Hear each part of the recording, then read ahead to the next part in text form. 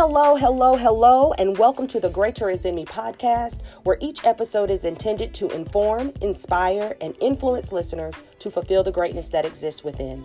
I am your host, P. Sloan Joseph.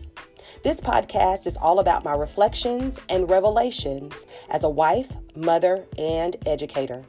During our time together, I hope you will learn something from my stories and laugh a little along the way. Stay tuned for today's message.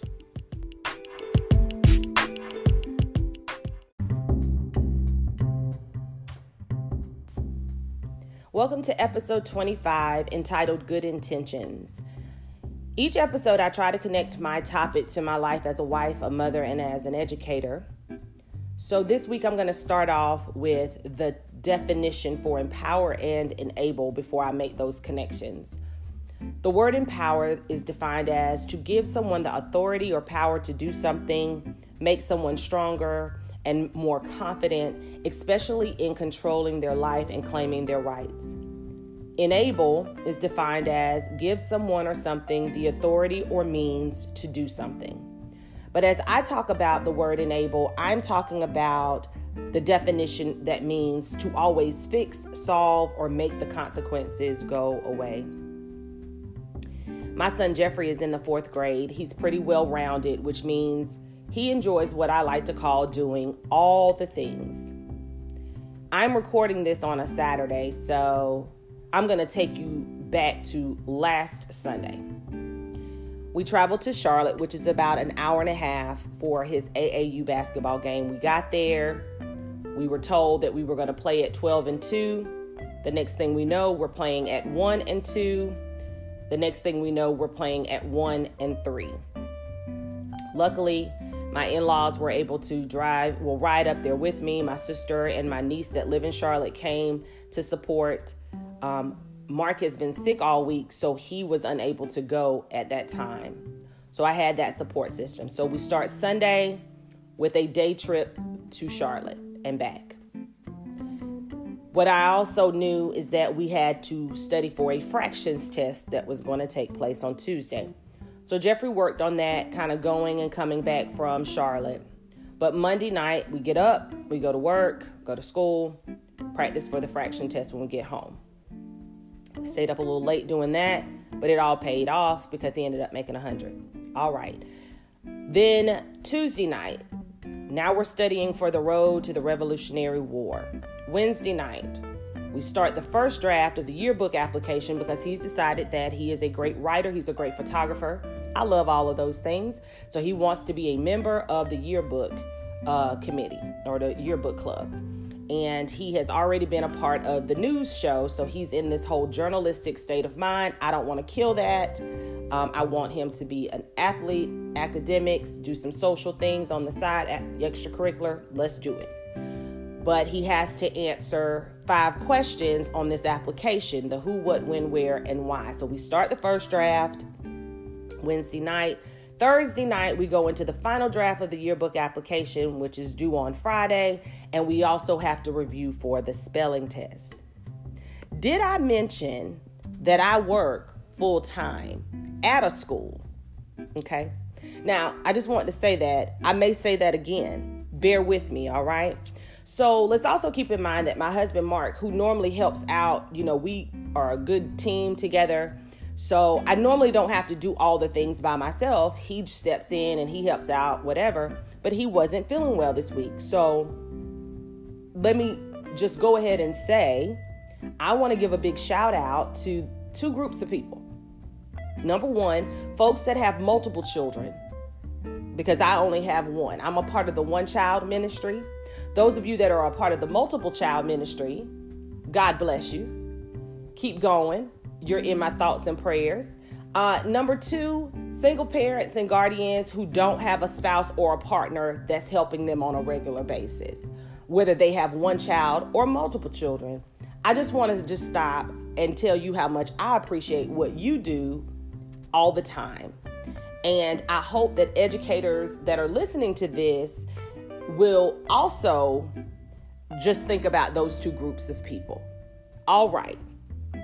Anyway, so Jeffrey has now created a schedule for us And I'm just going to tell y'all the truth. I was very irritated because these are the things that crossed my mind as I realized what my week was going to look like.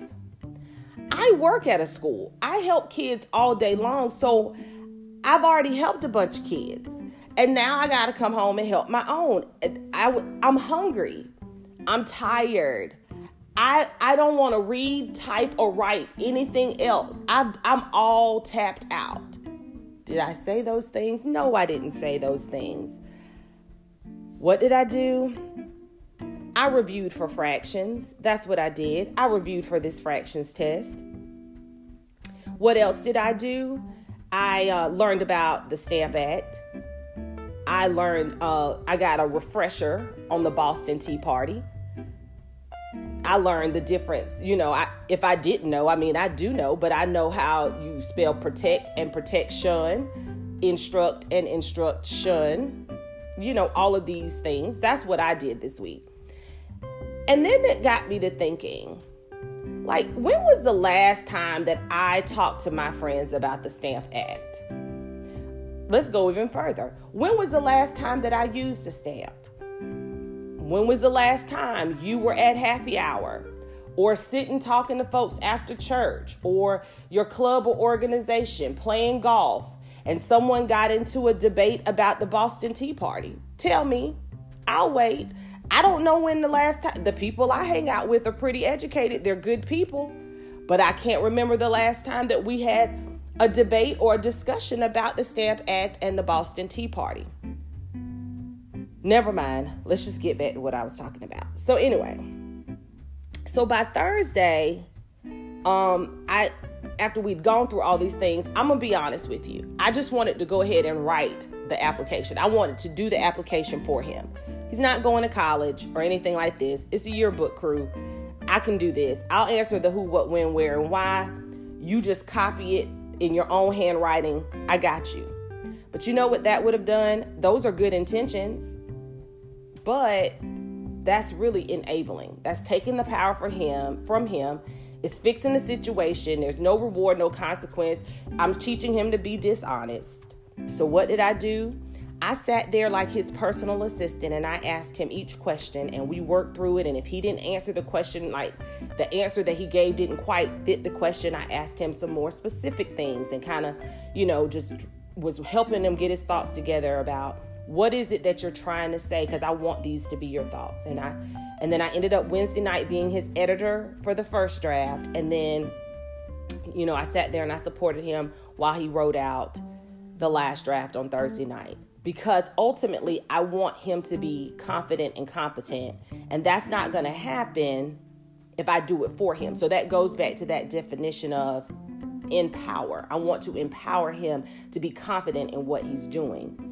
When I don't empower him, when I enable him, I'm taking that confidence and that power away from him. And that's not what I want to do. So let's move on to good intentions at my job this week. I am the instructional technology coach at a middle school, and we are 1-to-1, which means for those of you that are not in education, 1-to-1 means that each child has their own device and they have a charger and they take the device home every day and they charge it at home and they bring it back. And our school does Chromebooks, but some people have like laptops, some people have like iPads, whatever. So when I visit classroom, one of my jobs is that I visit classrooms, and depending on what the children are doing, if I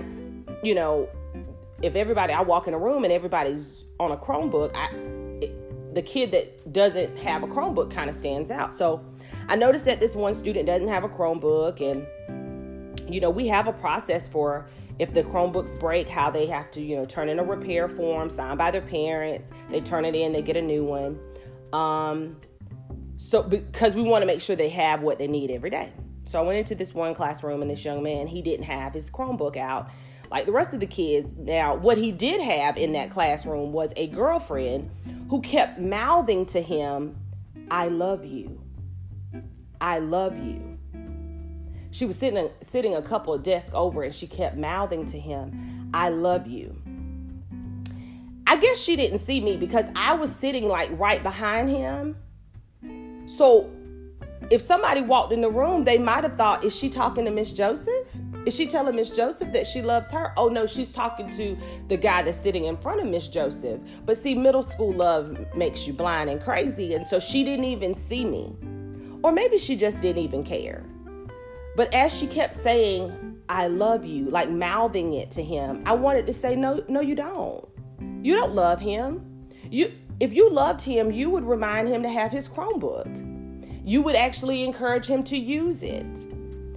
I just really wanted to tell that young lady, girl, let me tell you something. I don't know where this relationship is headed, but if he doesn't care about his Chromebook and he can't keep up with a Chromebook, then he doesn't care about you.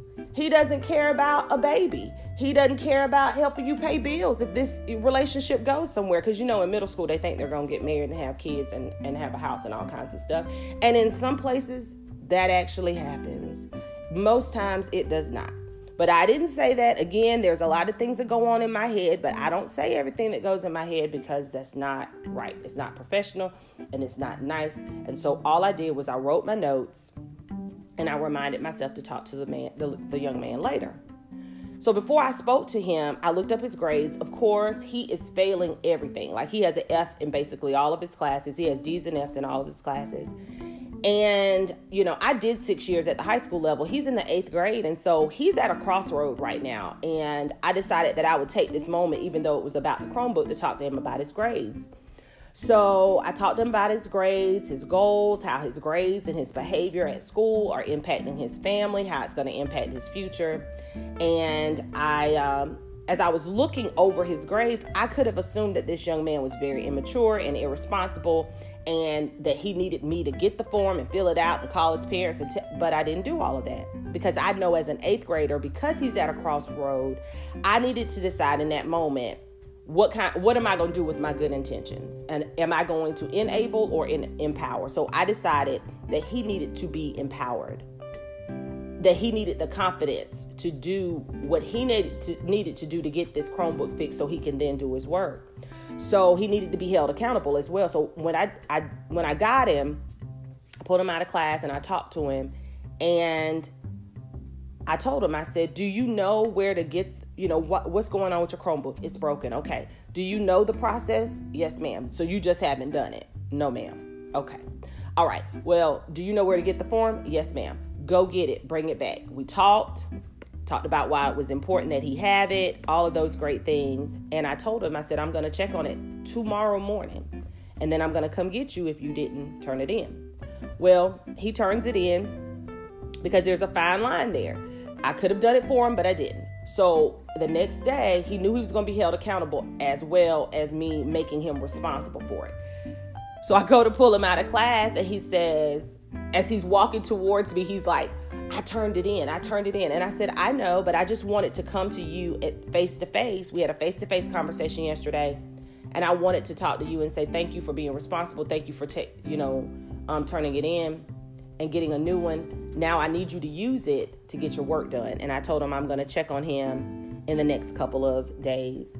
In both of these situations, there's a process.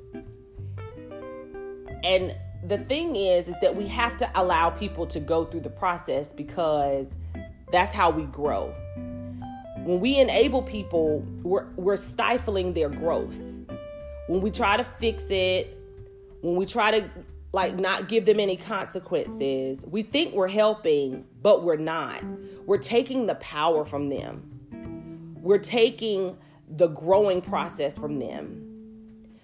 We're not allowing them to go through the process, which will then help them to feel more confident and more confident.